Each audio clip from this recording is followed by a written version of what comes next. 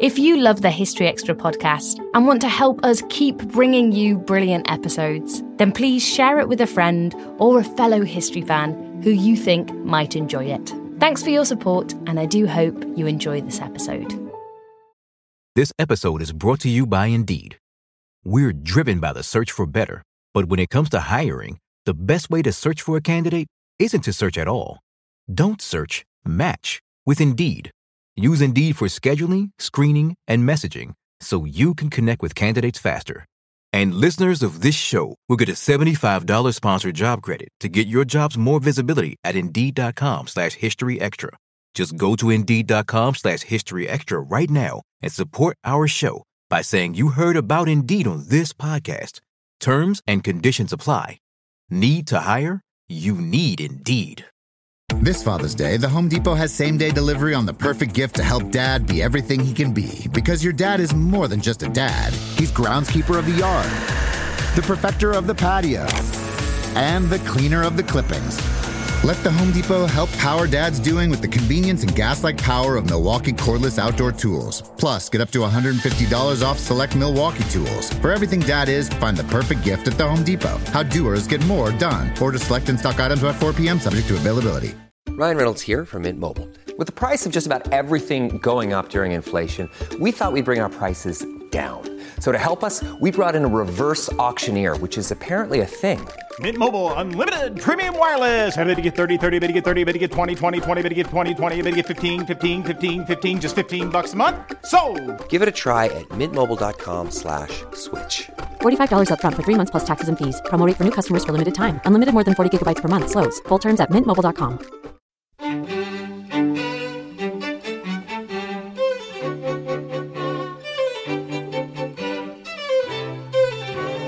If you add up the casualties of these various conflicts, you actually end up with a figure that is higher than the combined wartime casualties of Britain, France, and the United States added together.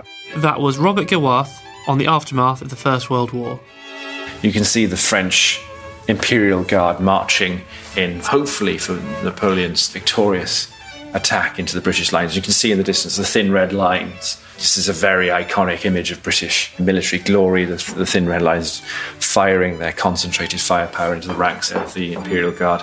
And that was Hugh Davis, on location at Apsley House, the Duke of Wellington's London home. You're listening to the History Extra podcast from BBC History Magazine.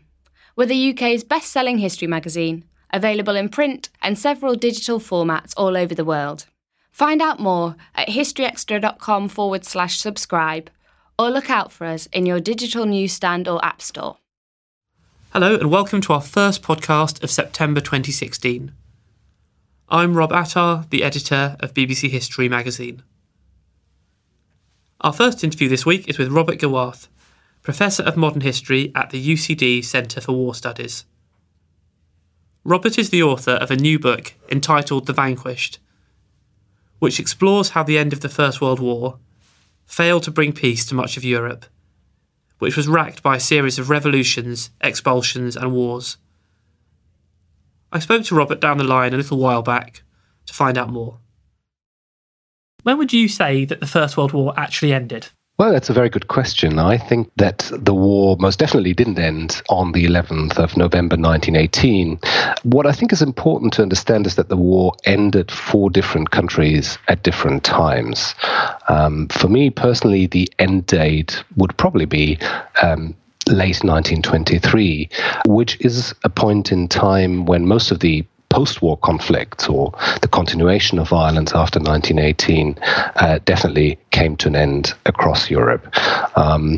If you wanted a more specific date, one could probably say with the conclusion of the Treaty of Lausanne.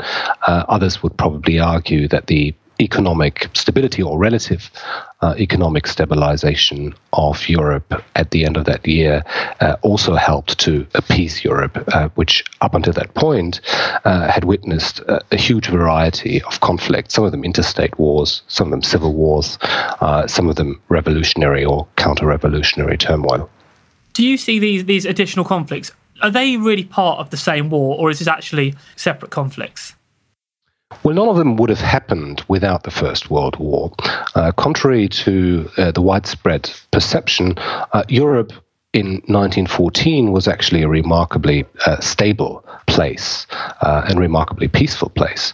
So I think we need to think of the First World War as a terrible war that opened up Pandora's box and opened up the spaces for various apparently smaller conflicts. But if you add up the casualties of these various conflicts, you actually end up with a figure that is higher than the combined wartime casualties of Britain, France, and the United States added together. So these are extremely violent conflicts. The most violent of all, of course, is the Russian Civil War, which in itself cost the lives of way more than 3 million people. So obviously one of the major things that happened in the First World War was that several empires, Ottoman Empire, Austro-Hungarian Empire, Russian Empire, broke up. How important is that to the conflicts that follow? Well, I think it is quite central because the dissolution or collapse, implosion of empires was not an Allied war aim in 1914. This is something that gradually develops towards the end of the First World War when it does become a key demand.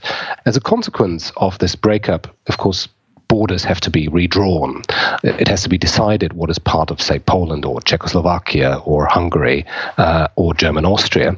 And different population groups stake different claims on certain territories. This is one of the driving forces behind the escalation of violence. But there's also the problem that many of the nation states that emerge really want to be ethnically homogenous, but they're not. They're in fact mini empires in themselves. There's been a reversal of ethnic hierarchies.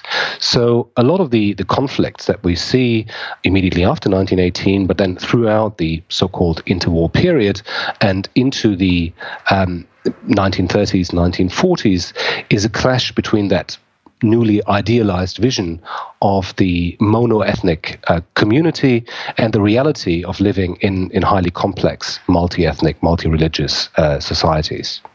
Famously, Woodrow Wilson was very keen on this idea of self-determination for countries after the First World War, but did that actually exacerbate the situation? Well, different players at the time understood the concept of self-determination in very different ways. Of course, Wilson had, for the post-war European order, a model in mind that very much was the same as in the United States. And I think he underestimated the effects of his promise of self-determination. He misunderstood the complexity of the ethnic complexity of Europe and how dangerous such a promise might be, and particularly if it was interpreted along the lines of racial exclusivity. I'm just thinking about other possible factors in what's going on. I mean, around this time you have clearly the communist revolution and the growth of these kind of really new revolutionary ideologies. How does that factor into what's going on? Well, I think 1917, the Russian Revolution, particularly the Bolshevik Revolution, at the end of that year, is a real game changer in a number of ways. First of all, we have to bear in mind that the European continent, in fact, much of the world, has been at war for several years. So these are war-weary societies that are ripe for revolution, and we basically see cracks in the foundation in various armies that are fighting at the various fronts of the First World War. So we see mutinies, we see clear indications that the home fronts are no longer willing to support the war in the way they did in 1914.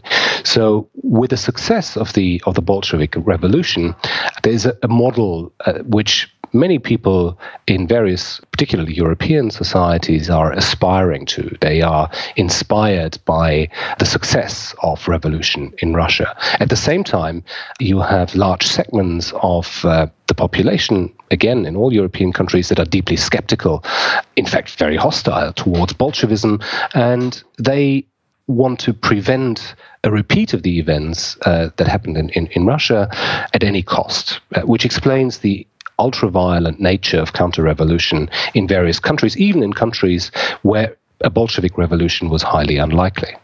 Around the time that we're talking about, where this kind of continuing First World War, this is when the post-war treaties are essentially being negotiated and decided. Do you think they could have done a better job of preventing this violence? Well, there's a huge debate about the Versailles Treaty or the Paris Peace Treaties in general. And for a long time, I think historians have said that they did the best possible job in an impossible situation. What I think we have to remember is that the main powers present at the Paris Peace Conference, the victor states of the First World War, came to the conference with very, very different expectations that were often incompatible. And so in that sense, the Paris Peace Treaties were always going to be a compromise piece, not a compromise between the victors and the vanquished, but rather a compromise between the victor states, the three principal victor states, the United Kingdom, and France. But of course, from the vanquished point of view, so from the point of view of Germany, Austria-Hungary, and the Ottoman Empire in particular, but also Bulgaria, the expectations in early 1918, only 10 months before the war came to an end, the expectation was that victory was imminent, which is rather hard to imagine, of course, from today's point of view, or from the point of view of November 1918.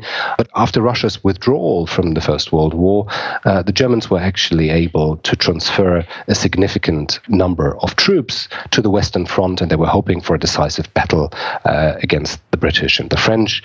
And there was a strong belief within the German military leadership, but also in the other Central Powers, that victory was imminent.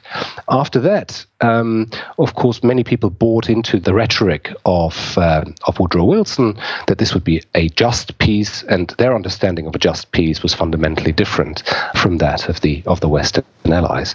So naturally, there's strong resentment then when the terms become more widely known. There's a feeling of betrayal, and there's also the very widespread notion that the war was not actually won by the Allies on the battlefield, but rather as a result of treason on the home front. So for the extreme right in many of the defeated states, the search for scapegoats, for those who had allegedly undermined the strength of the Central Powers armies in 1918, was a very dominant theme for many years, in fact for the entire interwar period. This is obviously a very famous thing that happens in Germany, this resentment towards the Treaty of Versailles. But are you saying that very similar things were happening for all the defeated powers?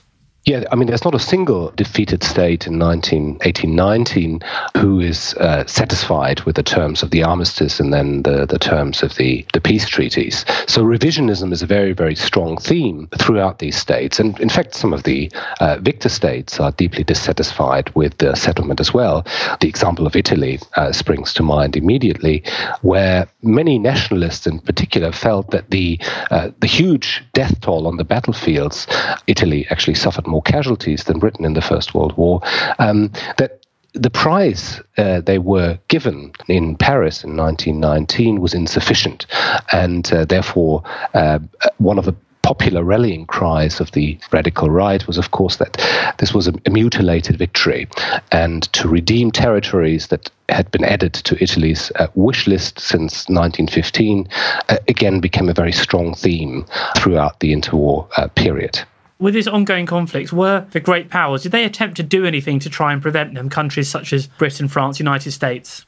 Well, the victorious allies of the First World War take a very different view on what is going on in Europe at different times. I mean, the United States, of course, the US famously withdraws from European affairs quite quickly after the end of the conflict. The Versailles Treaty is never ratified in the US. So they take a very hands-off approach to what is going on, particularly in East Central Europe.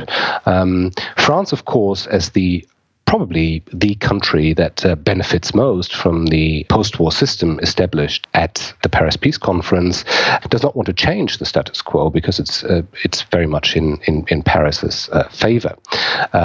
So a weak Germany, for example, is very much in the interest of France, where politicians and militaries, perhaps quite rightly, fear German revisionism, particularly of a militant sort, which we then see in the Second World War. Britain's attitude towards Germany changes quite dramatically, actually, in the years after 1919, in the sense that many people in London have a primary interest in dealing with a country, particularly economically, with a country where very strong trade links had existed before the outbreak of the First World War. So they increasingly take a softer stance towards Germany, in particular as the largest of the defeated Central Powers. So there is actually no united front, if you like, among the victorious states in 1923. At the same kind of time, there was a lot of violence and tension within Ireland. Do you see that as part of this same whole movement? Well, Ireland is a curious case because in some ways it seems to replicate the trajectory followed by much of East Central Europe. Although, of course, the Civil War and the War of Independence that had preceded it are never quite as violent as many of the conflicts that occurred east of the Rhine River. What I think is similar is that we see the beginnings of the dissolution of the British Empire, which is perhaps paradoxical because as a result of the Paris peace treaties, Britain grows its empire to its fullest extent. At the same time, it loses Ireland, which is rather interesting and I think paradoxical. So simultaneously, while this is happening, the British Empire stretches out into the Middle East in particular. But we also see the beginning of colonial unrest, in India and then in the interwar periods in various territories, including Egypt. So some historians have argued, and I'm inclined to agree with them, that what we see after the end of the Second World War has its origins in the period immediately after 1918 as well. So the seeds of imperial dissolution are sown here. And what would you see as the most important impacts or legacies of these post-First World War conflicts? Well, I think there are several legacies. One of them relates to, I think, the logic of violence that underpins these conflicts, which to me seems to be very different from, say, the situation in 1914. So the First World War really begins as a 19th century conflict in the sense that there are very clear ideas that the opponent would be forced to accept certain conditions of peace, however harsh, but no one in Germany or in France or in Britain thinks that this conflict will lead to the complete destruction or dissolution of the enemy or their state.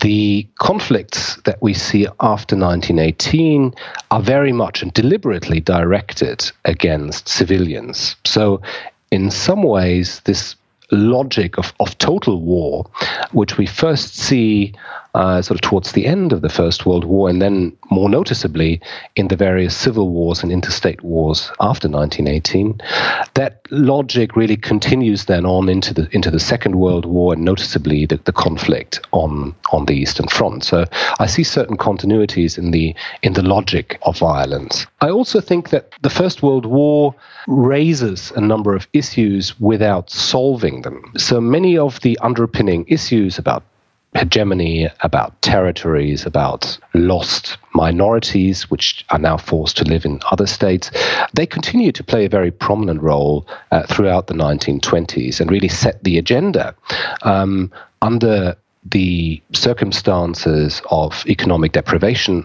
after the Great Depression from 1929 onwards. They return to the forefront of politics and, of course, drive major nationalist revisionist movements like the Nazis in Germany or Italian fascism and so on and so forth. So I think these are very important legacies. Then in the Middle East, of course, if you look at the conflicts today, it is quite interesting that many of the groups involved point to the First World War, particularly the Sykes-Picot Agreement that parcels out the former Ottoman lands of the Middle East and divides them up between Britain and France as the principal victors, European victors of the First World War. So many people point to that, and also the Balfour Declaration as the origin of the various conflicts that we're still witnessing in that region today. You suggested that there's a link between this period of violence and then the totalitarian regimes that emerge a bit later on. Were any of the actual leaders of these regimes, these countries, involved in these conflicts? Many of them were still quite young, but of course they lived through this tumultuous time. So if you look at Germany, for example, Hitler really finds his ideology. He becomes deeply politicized in this period. Not so much as recent research has shown during the First World War, which was something that we always assumed he goes to war and comes back as a finished product, as a Nazi. But in reality, it is really the confusion of the post-war period, the humiliation of defeat, the experience of revolution in Munich, that helps him to put together this ideology of Nazism. If you look at Mussolini, for example, again, it is really in the aftermath of the First World War that fascism, Italian fascism, is born, when lots of people fear that Bolshevism will be triumphant in Italy as well, that there will be a Bolshevik takeover and so on and so forth. But even, people below that level, if you look at people like Himmler or Heydrich, who play very important roles in the Holocaust, but also in the Nazi security apparatus, it is for them, who didn't serve as soldiers in the First World War, it is really the aftermath of the First World War that radicalizes them in a massive way. So I think if we want to look at the origins of certain mentalities, then the wars after the war are just as important as the years 1914 to 1918, if not more important, for the radicalization of certain very prominent individuals. On a related note, what does this all do to the Jews of Europe? I mean, because I guess all these new nation states would have meant they were minorities in a number of countries.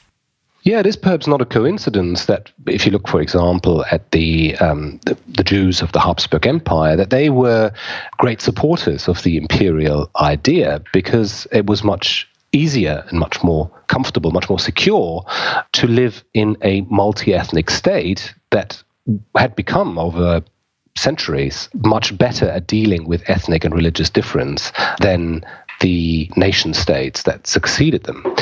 So for many of the Jews of Europe, these years become not only fundamentally disappointing, but also deeply dangerous.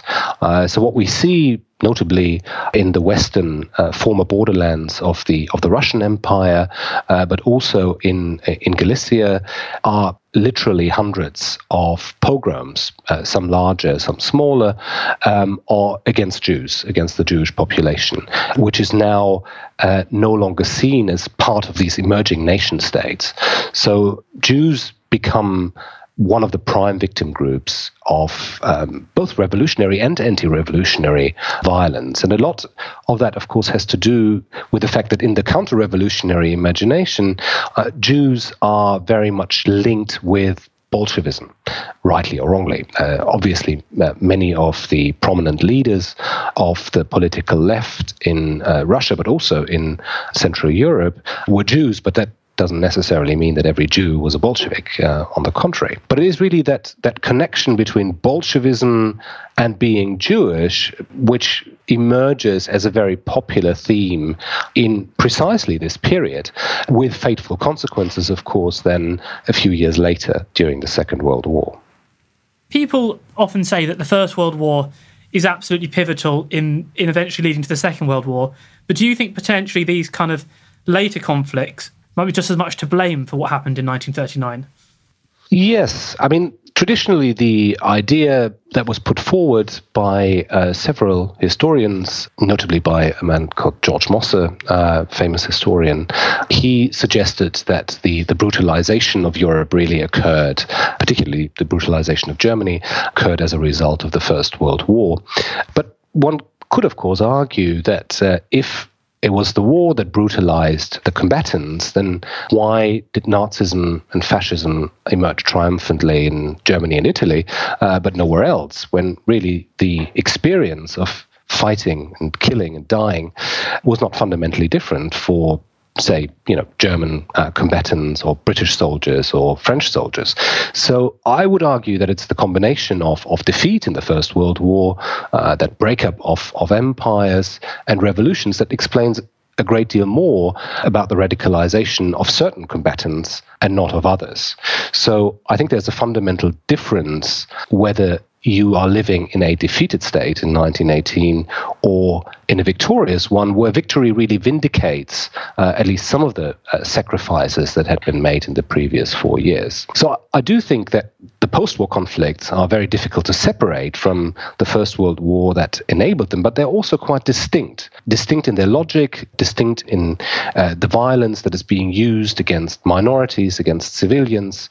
And of course, civilians also die in very large numbers during the First World War. But we should not forget that during the First World War, the principal victims are soldiers. In the Second World War, it's the other way around. The civilian casualties vastly outnumber those of killed soldiers.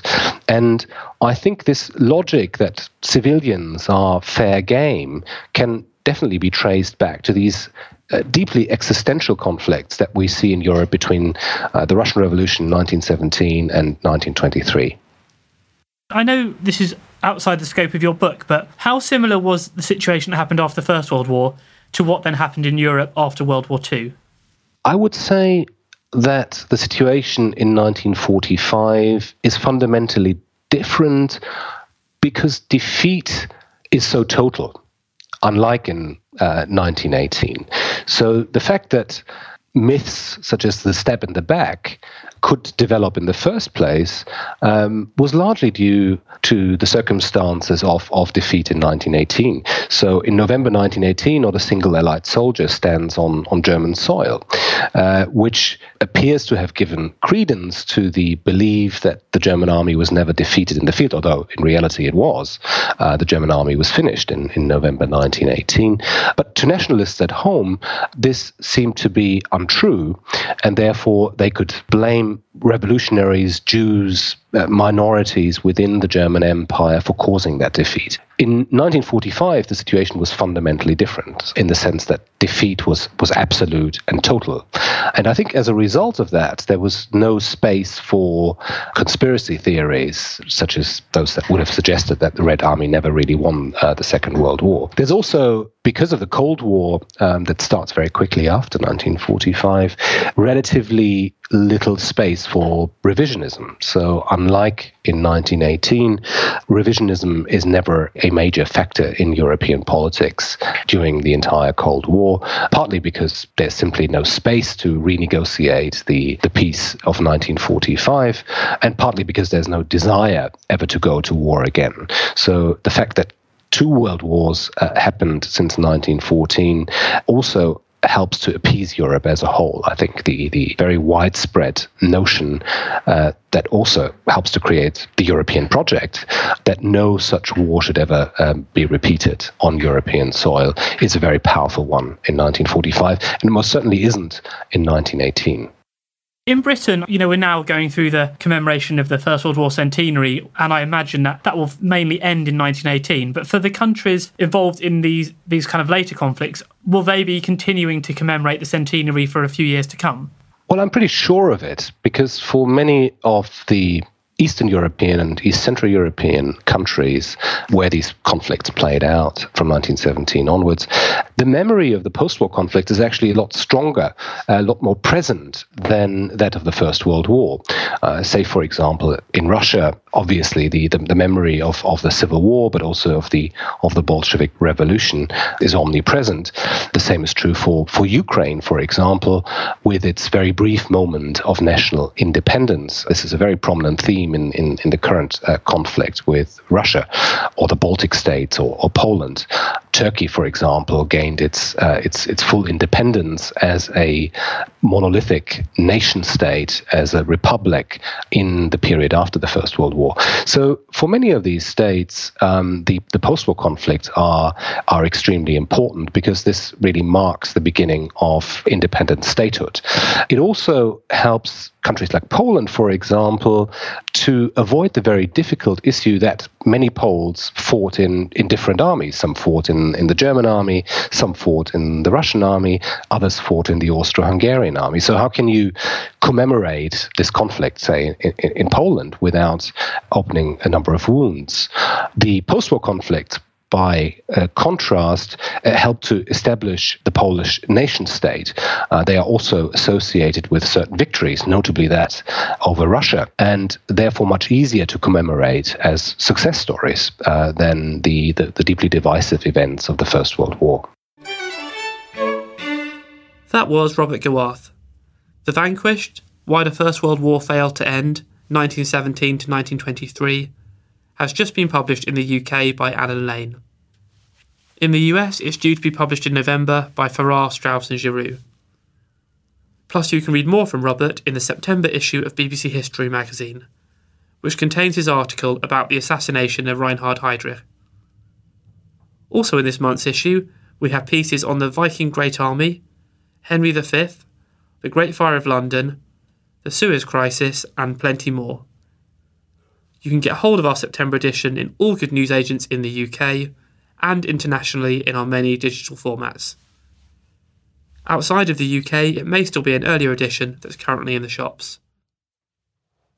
And if you'd like to take out a subscription, we currently have a great deal available for new subscribers in the United States, when you can try 3 issues of the magazine for a total of just $9.95 including postage. You can find out more and take advantage of this offer by visiting buysubscriptions.com/historyus. Time flies. We blinked and 2024 is halfway over. What's something you've accomplished this year that you're proud of? Maybe you made it out of bed and to work every day. Or maybe you started shedding some old habits that were weighing you down. But even when you're making progress, life can feel like it's moving too fast. We can't slow time down, but we can give you a moment every week to hit pause, set intentions, and reset. Therapy is a guaranteed time to check in on how you're feeling, what you want to do more of, and what you want to change. Otherwise, it's easy to keep going through the motions without getting what you want out of life. BetterHelp offers affordable online therapy on a schedule that works for you. Connect with a licensed therapist by text, phone, or video call. You can start the sign-up process in minutes and switch therapists anytime. Take a moment with BetterHelp. Visit betterhelp.com/historyextra today to get 10% off your first month. That's BetterHelp, HELP.com/historyextra. This episode is brought to you by Indeed. We're driven by the search for better, but when it comes to hiring, the best way to search for a candidate isn't to search at all. Don't search, match with Indeed. Use Indeed for scheduling, screening, and messaging so you can connect with candidates faster. And listeners of this show will get a $75 sponsored job credit to get your jobs more visibility at Indeed.com/historyextra. Just go to Indeed.com/historyextra right now and support our show by saying you heard about Indeed on this podcast. Terms and conditions apply. Need to hire? You need Indeed. Each month in the magazine and podcast, we include a feature where we visit a place of historical interest, accompanied by a relevant expert. For our September issue, we headed to Apsley House in London, the magnificent home of the Duke of Wellington. On location there were Dr. Hugh Davis of King's College London and the historical journalist Helen Carr. Why was the Duke of Wellington called the Iron Duke? Okay, well, most people assume that the Duke of Wellington gets this name from his military campaigns. He's famously known for being a strict disciplinarian, very frugal on campaign, and although loved by his men, seen very much as a very strict commander, and the assumption being that he acquires this name as a result of that reputation. In reality, it's from much later in Wellington's life, during his opposition to the Reform Bill in the late 1820s, the mob attacks this very building, Apsley House, and in response, the Duke has iron bars placed on the window, and from that he gets the nickname, the Iron Duke. Bridget Holmes has a good anecdote about Wellington under attack during one of these mob attacks. It takes place on the 18th of June, at the anniversary of Waterloo, and he doffs his hat at the crowd and says, "A good day for it." And out of that sort of steely reputation and the bars on the windows, he becomes the Iron Duke. So it's not really anything to do with his military character. What made his defeat of Napoleon so remarkable? So the story of Waterloo is at the climax of the Napoleonic Wars in 1814. Napoleon is receiving invasions essentially on all fronts: the British, the Portuguese, and the Spanish on the southern front across the Pyrenees, and a much larger coalition of the Russians, the Prussians, and the Austrians, and smaller forces as well, attacking on a huge front from the Low Countries through to Switzerland. And despite fighting a range of really quite impressive rearguard actions, he can't overcome the scale of these invasions, and his marshals persuade him to abdicate.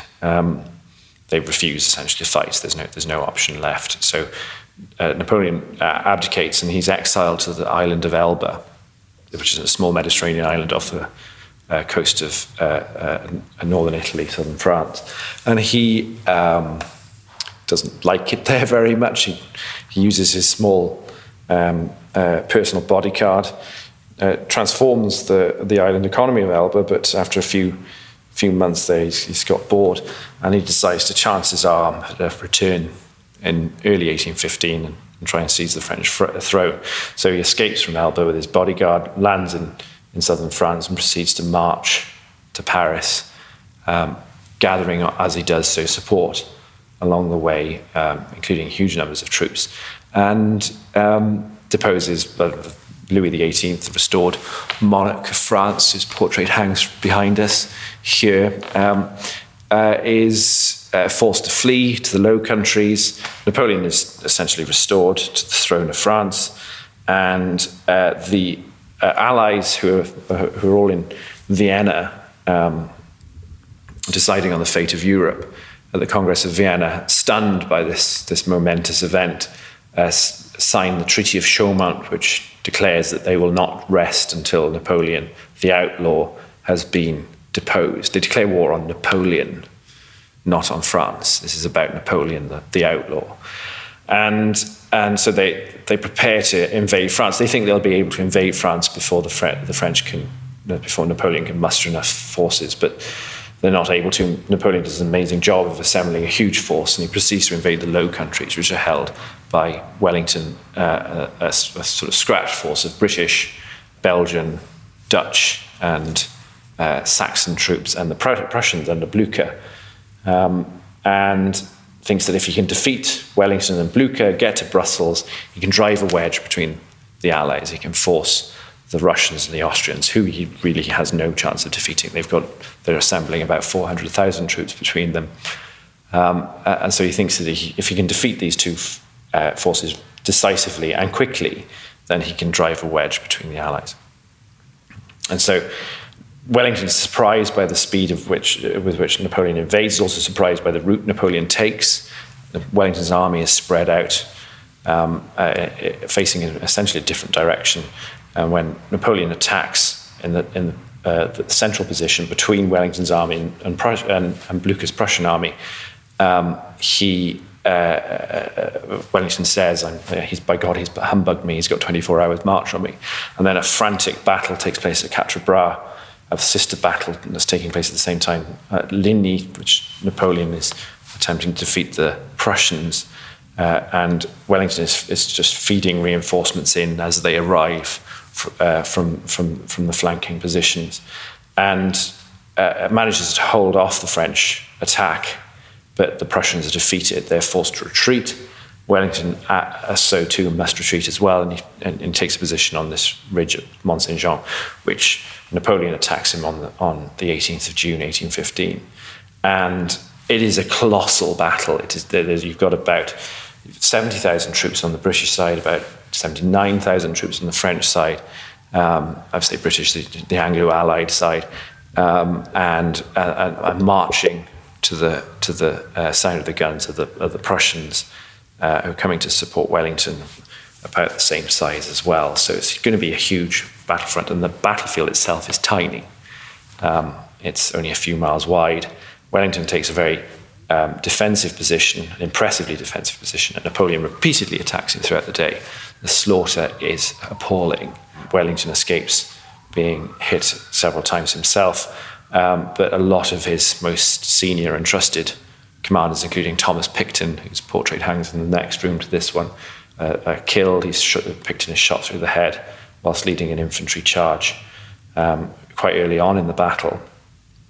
But Wellington holds the line for long enough so that when the Prussians arrive on Napoleon's right flank, Napoleon's forces are spread too thinly, and eventually his forces collapse, and the British are able to the Anglo-Allied force and the Prussians are able to take the advance. So the reason it's so important, first of all, he wins against the odds. Wellington himself says that Napoleon's worth 10,000 troops on the battlefield. And he does so using his sort of traditional Wellingtonian defensive tactical approach, for which I think he's unfairly sort of been labelled. I mean, he's actually looking at the Peninsular War. He's a very offensive general. He's always going over to the offensive and attacking the French, and then persuading them to attack him in battle, and then defeating them. But he has to fight on the defensive and holds out for the whole day against very, very severe odds. Nearly breaks several times, but eventually defeats Napoleon. But more than that, it secures the peace that the Allies have been negotiating in 1814 at Vienna, which is to endure for the next 50 years. If you say that the Crimean War between Britain and Russia is the break of it, or even longer if you want to take it into the 20th century and look at the First World War. Out of the Congress of Vienna comes the Concert of Europe, the famous negotiating the Congress system, where the Allies, rather than fighting it out, will sit down around a table and try and negotiate their way out of the problems that ordinarily would result in conflict. And this prevents a number of conflicts from really erupting from more than a localized conflict. And this works for Europe for nearly a century, really, with a few conflicts aside. Of course, there are plenty of other wars going on, Britain's colonial wars. So it's important not to think of this as a period of peace. It's a period of peace in Europe, but that's largely because that allows Britain to go and then expand her empire elsewhere. And why do you think his military history is so legendary in comparison to other military heroes of, say, the 7 Years' War? Well, I think it's legendary because we're sitting here in 2016. It's 201 years since the defeat of Napoleon. It's sharpening in everyone's mind. I say sharp, that's no pun intended, but of course, there's the Richard Sharp novels by Bernard Cornwell. This period has been written about in fiction and by military historians to the nth degree. So it's a very popularly known subject. There's a question about whether Wellington was Britain's greatest general. I think he probably pips Marlborough to the post in that regard, but only just. And so perhaps he is Britain's greatest general. He was also a politician. I mean, he became Prime Minister in 1828. We talked briefly about him being called the Iron Duke.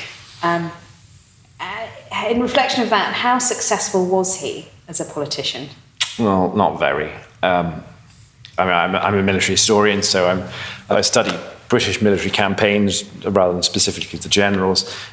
So once he stops being a commander in the field, my expertise runs rather thin, but he certainly isn't a very successful politician. He is a reactionary conservative politician who is opposed to the Reform Bill, which he ultimately fails to stop. It's that sort of marks his premiership in 1828, his opposition to that, and ultimately brings about his fall from power. I mean, that's the sort of pinnacle of his political career, but he's also foreign secretary during some of the rather less prestigious moments in Britain's history. He has his opinions are sought about Britain's imperial campaigns. He's sceptical about decisions such as the invasion of Afghanistan in 1839, for example.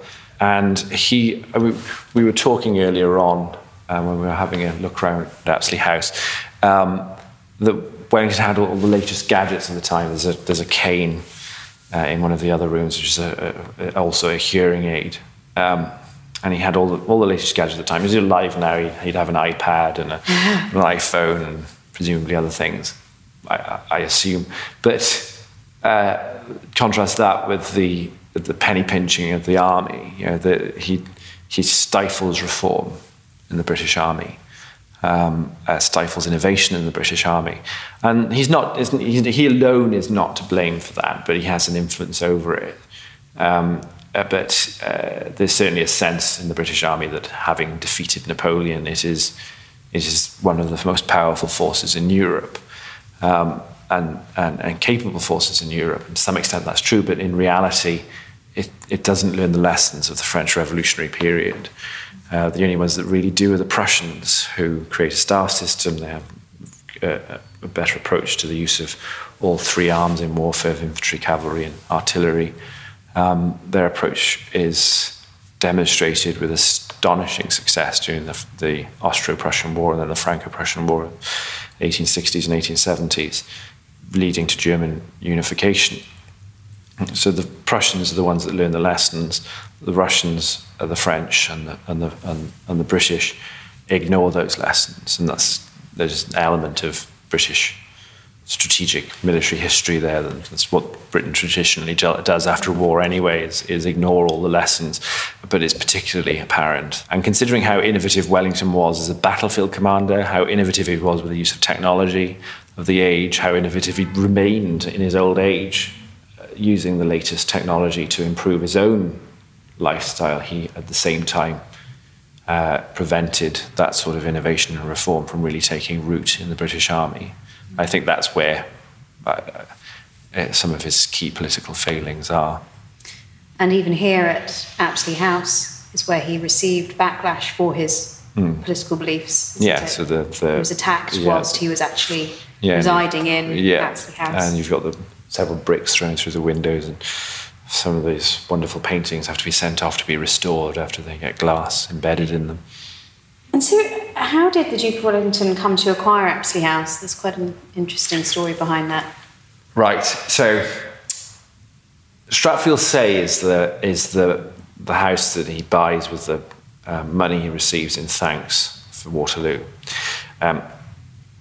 First of all, worth comparing that with Blenheim, Marlborough's palace, built as a result of the Battle of Blenheim, which is incredibly grand, colossal amount of money spent on it. And Stratfield Say is a much smaller country estate, and it's something that he didn't feel the need to build anything palatial or grand. So he bought this relatively modest, I say relatively because it's still pretty impressive, country estate with that money. But he preferred much more to be in London.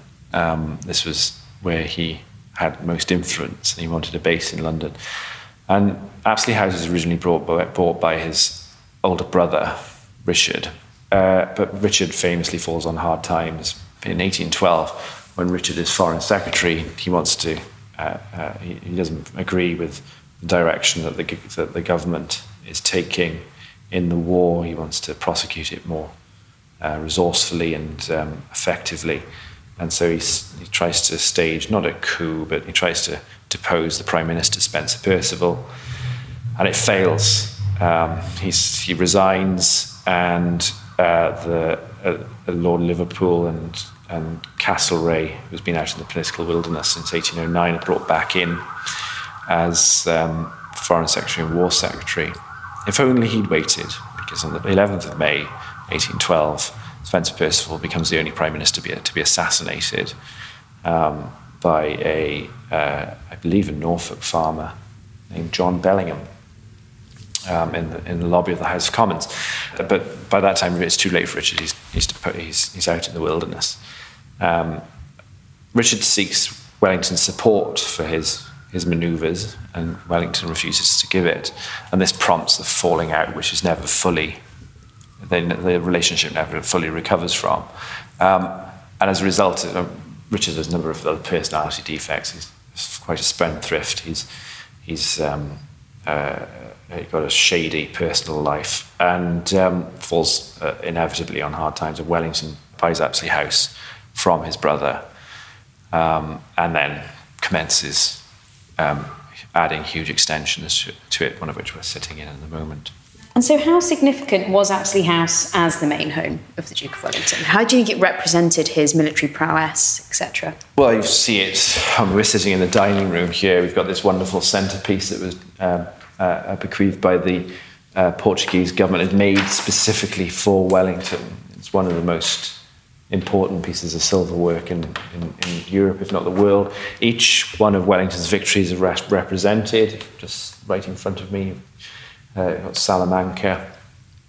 It's a truly wonderful piece of table decoration.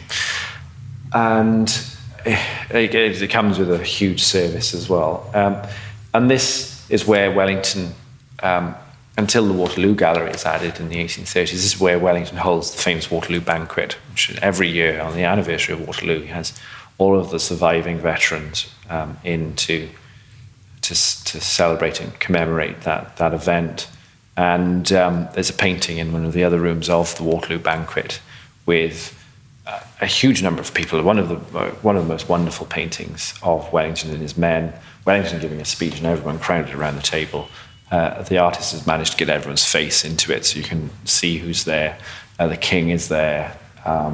It just reflects the importance of Waterloo to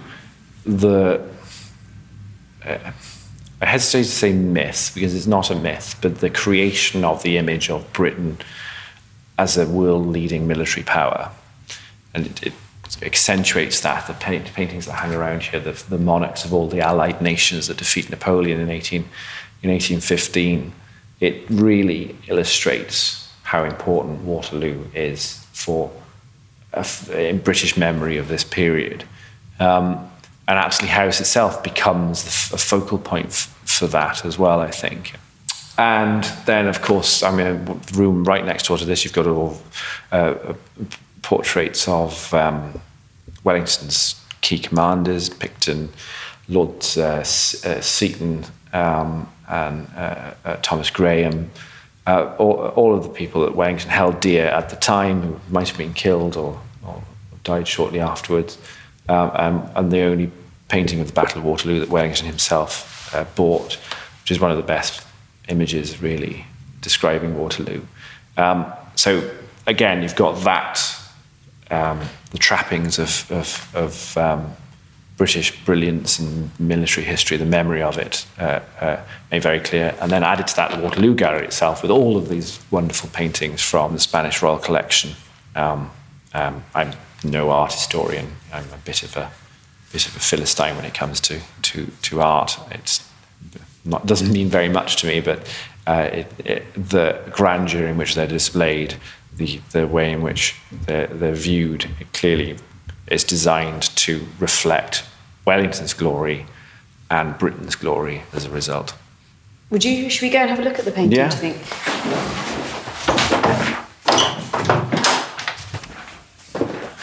And so this is the Battle of Waterloo by Sir William Allen, and it is a scene of... It's painted from the position of the French lines. Napoleon is in the foreground. He's the biggest represented individual on the painting.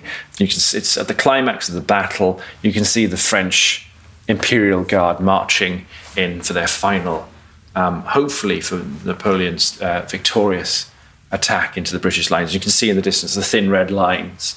This is a very iconic image of British military glory. The thin red lines firing their concentrated firepower into the ranks of the Imperial Guard, and then on the left in the background, still large for where he is on the battlefield, but clearly distinctive, is Wellington in his blue overcoat, his cocked hat, and if you look really closely, you can still see his large nose. So you've got the expanse of the battlefield, just how many individuals are fighting on it. It really is astonishing. And so standing in this room of fantastic portraits of all of these contemporaries of Wellington, how do you think that this sort of represents him as a character? Well, it's interesting, isn't it? Because it's not just British officers that are represented here. You've got General Don Miguel de Lava, one of the key Spanish commanders, one of the few that he actually trusted. You've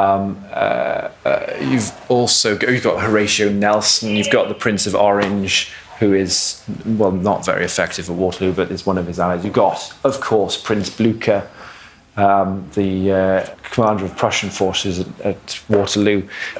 All of his key personalities from the British Army. You've got William Beresford, a British officer who commanded the Portuguese army and reformed the Portuguese army. You've got General Sir Rowland Hill. You've got Lord Seaton. All of these people that Wellington really valued as his subordinates. It illustrates for me that it's not just about Wellington. It's about how the British Army is the composition of its fighting men. It's how important those individuals were to the success of the British, and how important the Allies were as well. I mean, they're not overlooked in this image. And also behind you, you've got Gurwood, John Gurwood, who becomes the editor of his dispatches. And Nelson represented the naval component. It's taking into consideration the entirety of British military success, but also the individuals who helped bring it about. That was Helen Carr with Dr. Hugh Davis. Hugh is the author of Wellington's Wars, The Making of a Military Genius, which was published by Yale University Press in 2012. And you can read more from Hugh and Helen in our September edition. Now, just before we go, here's a reminder that tickets are still on sale for our History Weekend events, which take place in Winchester from the 7th to 9th of October and York from the 18th to 20th of November. Speakers include some of the biggest names in British popular history, such as Michael Wood, Dan and Peter Snow, Susanna Lipscomb, Anthony Beaver, and many more. A few talks have begun to sell out, so do head to historyweekend.com to book your tickets while still available. Well, that's about it for this week, but please do tune in next time when we'll be talking about the rise of historical TV dramas. Thanks for listening to this History Extra podcast, which was produced by Jack Fletcher. Do let us know what you think about this episode by emailing podcast@historyextra.com, and we might read out your messages in future editions.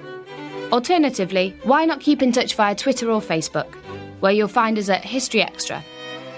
For more great history content, don't forget to visit our website, historyextra.com, which is full of history articles, quizzes, image galleries, and more. Plus, it's where you can download hundreds of previous episodes of this podcast.